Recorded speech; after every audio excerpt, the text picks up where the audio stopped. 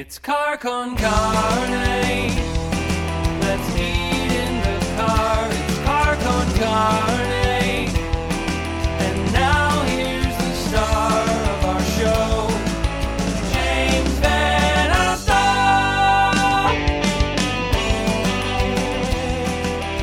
It's car con carne. Welcome to Friday night. Welcome to Friday night at home. Car con carne is sponsored by C&H Financial Services. C&H offers a variety of products ranging from traditional merchant accounts to a zero-cost payment processing solution, which eliminates expenses tied to accepting credit cards. C&H also offers cost-effective commercial lending programs, which can help you get your business the money it needs to make it through these unprecedented, weird, insane times. To learn more, contact C&H Financial Services at 855-600-2437 or go to chfs.us. Joining me, returning to the show, a wonderful dude, Brent Sopel, hockey player, star, and advocate for people struggling with dyslexia. Welcome back, Brent. Well, thanks for having me. So right out of the gate, the Brent Sopel Foundation is the organization you founded to help people, especially kids, struggling with dyslexia. I think a good place to start with you tonight is the very real situation is most kids are going to be learning from home for the next through the holidays, probably. I've got to think that for kids struggling with dyslexia, this opens up a whole can of worms. This makes things exponentially harder. Is that fair to say? Yeah, no, 100%. It's not only kids with dyslexia, any kid with a learning disorder. It's hard enough for me to sit here on this screen. How do you get a 7-year-old or a 10-year-old or a 14-year-old to sit here, and stare at this, computer screen or an iPad, whatever they're on, for more than 15 minutes, and they're asking them to do it for an hour, 2, 3, 4 hours at a time. Yes, you're bang on. So if you are a parent and you're listening or watching right now and you want advice, feedback, help, they should reach out to you in the organization, shouldn't they? Yeah, 100% reach out to me and we'll try and help out. All I care about is self-esteem. So kids with learning disorders, that's what we struggle with, especially with dyslexia, because it's tough being a kid no matter what you are. It doesn't matter, you just want to be accepted, and we're different. We learn differently. So I tell a parent, if your kid is really struggling at home, close the book, close the computer. Who cares? That self-esteem is more important. Yes, there's going to be teachers that are going to be mad at me for saying that, but guess what? That self-esteem, it doesn't matter how brilliant you are. It doesn't matter if you're a genius or you're amazing at baseball or whatever. But if you don't have self-esteem, you don't have anything. And when you're really struggling and you're spinning your wheels over and over and over again for time, 15, 20, 45, 2 hours, you're not going to get that self-esteem back. Close it up. That question's still going to be there tomorrow. That math problem, that reading assignment, whatever, that's still going to be there. But that self-esteem may not. And self-esteem, it's a big issue, or it was a big issue for you dating back to school. I mean, your insecurity over having dyslexia manifested in you being a bully. Yeah. And taking it out on other people. You probably weren't even aware of where that was coming from or why you were so angry and why you were being so crappy to other people. But that was insecurity, wasn't it? 100%. That's why I can say what I just said about that self-esteem, because I've lived it. I live it every day. I didn't find out I was dyslexic till I was 32 years old. So I was reading. Wait, now, what did you think was going on with you? The three words that for dyslexics or kids with ADHD, a lot of them, and other things are three words: you're lazy, you're dumb, and stupid. I knew I wasn't lazy because I was on the ice working and, being successful on that side, working really hard there. And I knew I was working hard at that math problem or whatever. I just couldn't get it. But the words that stuck out to me, I was dumb and I was stupid. And I thought that. And, today, that still plays in my head every single day. And I know I'm not. But it still rings in my head because you told something for so long over and over again. And that's exactly what I talk about, what I was just talking about, that self-esteem. And that's everything. Yeah, you hear something often enough, you start to internalize and think, well, maybe there's something to that. Correct. Yeah. So there's a new 30-minute documentary all about you, your journey. It sounds cheesy to say, but your journey. It's called Here to Change the World. You said a quote or gave a quote in this documentary, which to me is a showstopper. If I didn't have hockey, I'd be dead. Yeah. I mean, full stop. I mean, that's it. That was your coping mechanism. That was your hard work. That was where you focused everything. Yeah. I struggled at everything. One place, and so it wasn't a job, it wasn't a sport, it was a lifeline. That's where I got my self-esteem from. Everything that I talked about here so far is that self-esteem. Only place I got it from was there. So I spent every waking moment on the ice, all winter long, every outdoor rink, anytime, because that's where I got my self-esteem. That was the only time I felt good about who I was as a person. You talk about school, you go to school for 7 or 8 hours. Guess what? So my self-esteem, I hated every second of it because I struggled. So then I stepped back on the ice. So, I use it as a gas tank. My gas tank went down at school. Then hockey would bring it up. School would bring it down. Hockey would bring it up. So if I didn't, have hockey, it would have never been brought back up. So 100% by those words I say, 100%. Was it weird to have a documentary made about you? Did you feel weird? Like were you nervous to see the final cut?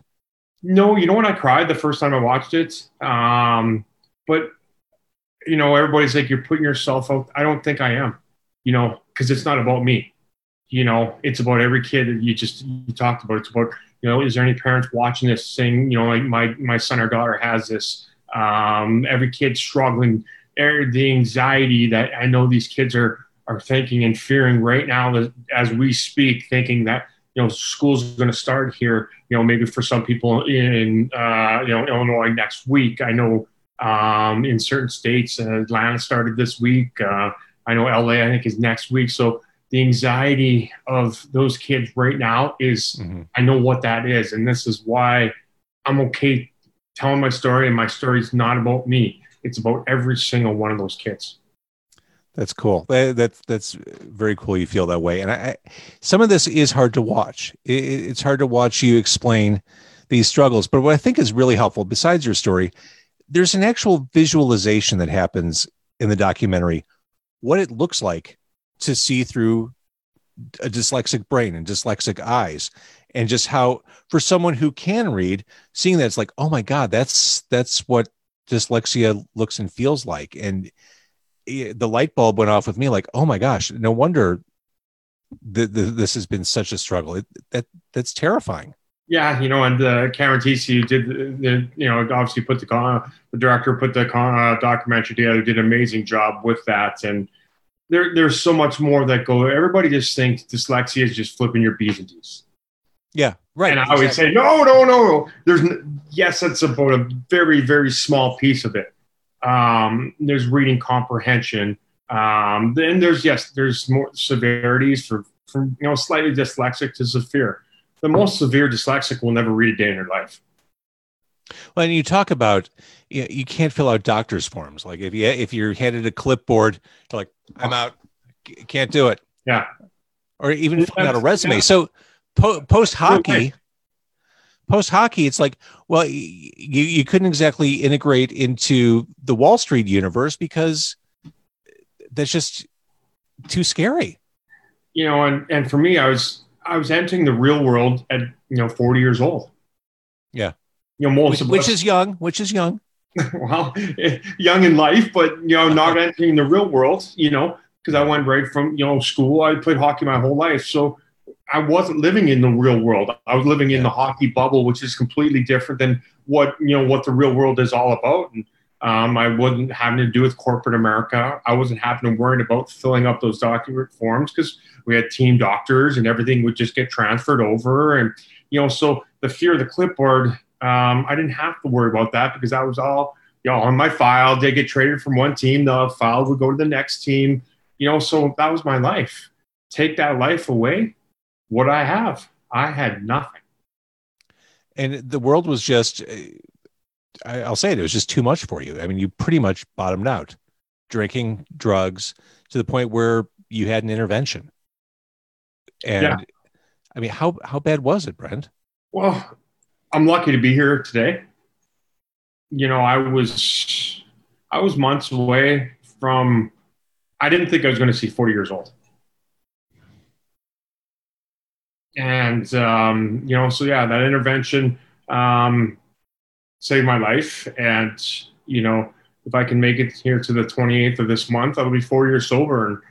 And, that was a turning point of my life. I had to get sober and I had to feel those feelings of, struggling, of being laughed at, and finding a way to be okay with that. And how I describe that is just I had to go back in my past and clean out my closets and through all my struggles and be okay and realize God made me like this. And yes, I do struggle at certain things, but yeah, guess what? I'm amazing at others.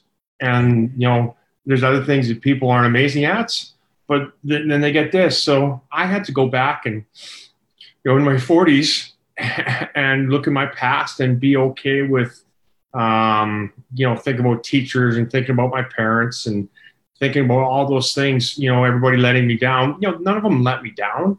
I just had to be okay with it. And, I didn't know what the word dyslexia was then. Now I think less than 20% of the world knows what it is now. So I'm okay with my life today. And when I say this documentary and us talking about my struggles, it's not about me. It's to know that there's, that one parent listening or that one kid listening, that they're going to be okay. They can do this, and I always say, you're not alone. I'm right here with you. That's so cool. And again, the documentary is Here to Change the World. It's on YouTube. I mean, if someone were to, finish this and want to watch it, it's right there. I mean, it's readily available to watch. Please share it. And, again, it's not for me. It's, you don't know what parent's struggling with that. You don't know. Dyslexia is 1 in 5 and it's hereditary. So, 20% of the population, that's how big it is, how staggering the numbers are. So, please share it with anybody. You just don't know who's going to see it. And when I say you could save somebody's life, yes, those are big words. And I mark my words. You could save their life because, the self-esteem, 65% of us are addicted to drugs and alcohol. The amazing thing is watching this documentary, there you are on the ice playing with a cast. Like, just, you took whatever was thrown at you in the game of hockey. And then, off the ice, knowing that you struggle like this, I think it just goes to show that the cliche or the saying is true. You never know what people are truly going through, like what they're fighting, what they're dealing with. Because to look at Brent Sopel on paper, here's a guy who was a kick-ass defenseman in hockey, won the Stanley Cup with the Hawks. Yeah, thumbs up all the way. No, he has not a care in the world, or he shouldn't, right? That's the perception. But the reality is very different. In a sense, you're talking about you playing with the cast. I think this shows a real toughness to be able to talk about this and share your story. Well, you don't judge a book by a cover. You'd never walked a day in somebody's shoes. Somebody speeds by you and cuts you off. You don't know, has somebody passed away? Are they trying to get to the hospital? Yeah. They didn't wake up that morning. Oh, you know what? I woke up, I'm going to cut Brent Sopel off. No, there's something going on there, right? Same thing as they talk about a class clown or a bully. There's something there. And you talk about playing with casts. The outer pain of a cast or playing my surgeries was nowhere near what my inner pain was. That's unbelievable. It's hard to even imagine. And you caught dyslexia in your daughter at a very young age. I mean, you were 32. I mean, thank goodness. I mean, your awareness is super heightened now that you were able to address things much sooner for her and make a better situation for her as she grows up. Yeah, early diagnosis for dyslexia is key. I wouldn't have the problems and the the scars I have if I knew at a younger age. Yeah. She just graduated high school. She's supposed to be going to college. Well, with COVID and all that, but she's going to be a freshman in college. So, we caught it when she was in grade 2. And, she had her struggles and she had to go through things, but she graduated high school She got into college, and she's excited. And that early diagnosis is the key. Again, finding out at, she was 7, or finding out at 32, obviously a big difference. But that's why I talk about it. That's why, I'm so passionate about dyslexia. Is the earlier you find out, the better it is. And last stat I heard was 40 million adults in the U.S. have it, and 2 million know it. That's unbelievable. And again, the documentary is Here to Change the World. One final documentary-related question: how do you get Eddie Vedder to do the final song, or how do you get to use that song in the documentary? Well, he hasn't come after me yet. Yeah. One of those. Yeah, I tried to reach out to him. I know I have friends that are friends, and so should I not have asked that question? If he comes after me, he comes after me. I got a lot of friends that are friends with him, so it was just a perfect. Again, Cam Casey did the documentary. It was just a perfect song that collaborated with that. So he may come after me. If he comes after me, I'm coming after you. I don't want you coming after me. I've seen what you can do. I don't want to mess with you, Brent Sopel. Let's talk a little bit about the Brent Sopel Foundation. Tell me about the work you've done. Right before we went live with this interview, you talked about just how busy you are and how life is just nonstop for you. Tell me, I'm assuming the foundation accounts for a lot of that activity. Yeah, obviously the foundation is my purpose, and I never want to be known as Brent Sopel, the hockey player. I want to be known in my legacy to be the foundation, and that I brought awareness to dyslexia, and I can help one kid at a time, and however that is, through the foundation, through the awareness, through the documentary, trying to get teachers educated in what dyslexia is, getting parents educated, so I hope that one day my foundation is big enough where I can do this full time, because I always compare it to autism, because everybody knows what autism is. Autism is 1 in 65, and it's not hereditary. Dyslexia is 1 in 5, and it is hereditary. So I passed it on to my daughter. Chances of her passing it on to her kids, it's going to keep going, and we're born this way. There's nothing we can do. So yes, it's my purpose. It's my passion. It's my life. So when I say people reach out to me, I will get back to you. Absolutely. May take a little bit of time. And I love being busy, helping people. Anytime I can help somebody anywhere around the world means more to me than ever stepping a day on the ice playing the NHL. And I don't want to dismiss the work you did in the NHL, because it was awesome. And we love watching it. God put me on a path to have a platform to be able to do the documentary, for you and I to have that conversation. So hockey was amazing with me. So I'm not, not denying, just tossing that to the side. But, for me, the purpose in life is every kid I can save, every parent I can help, every individual that I can save, I help change their life. Again, that's more important than a sport. Totally get it. I mean, I don't have a charity foundation or anything, but I realize, I feel like I've said all I need to say in my industry. I can still do stuff. I still like my industry, but I'm at a certain point in a certain age where I'm like, I want to start doing good. Like you kind of, you climb one hill, you're like, well, what's next? Well, I need to start doing right by humanity. And that's kind of where my head's at. And I can relate to what you're saying, just because I think that's what people should do when they hit a certain point. Like, how can I help? Well, what can I do? The Bible, and, if you're Catholic, not whatever religion, you treat people the way you want to be treated. The world wouldn't be the world where the world is if we did that. And, like I said, I talk about kids struggling.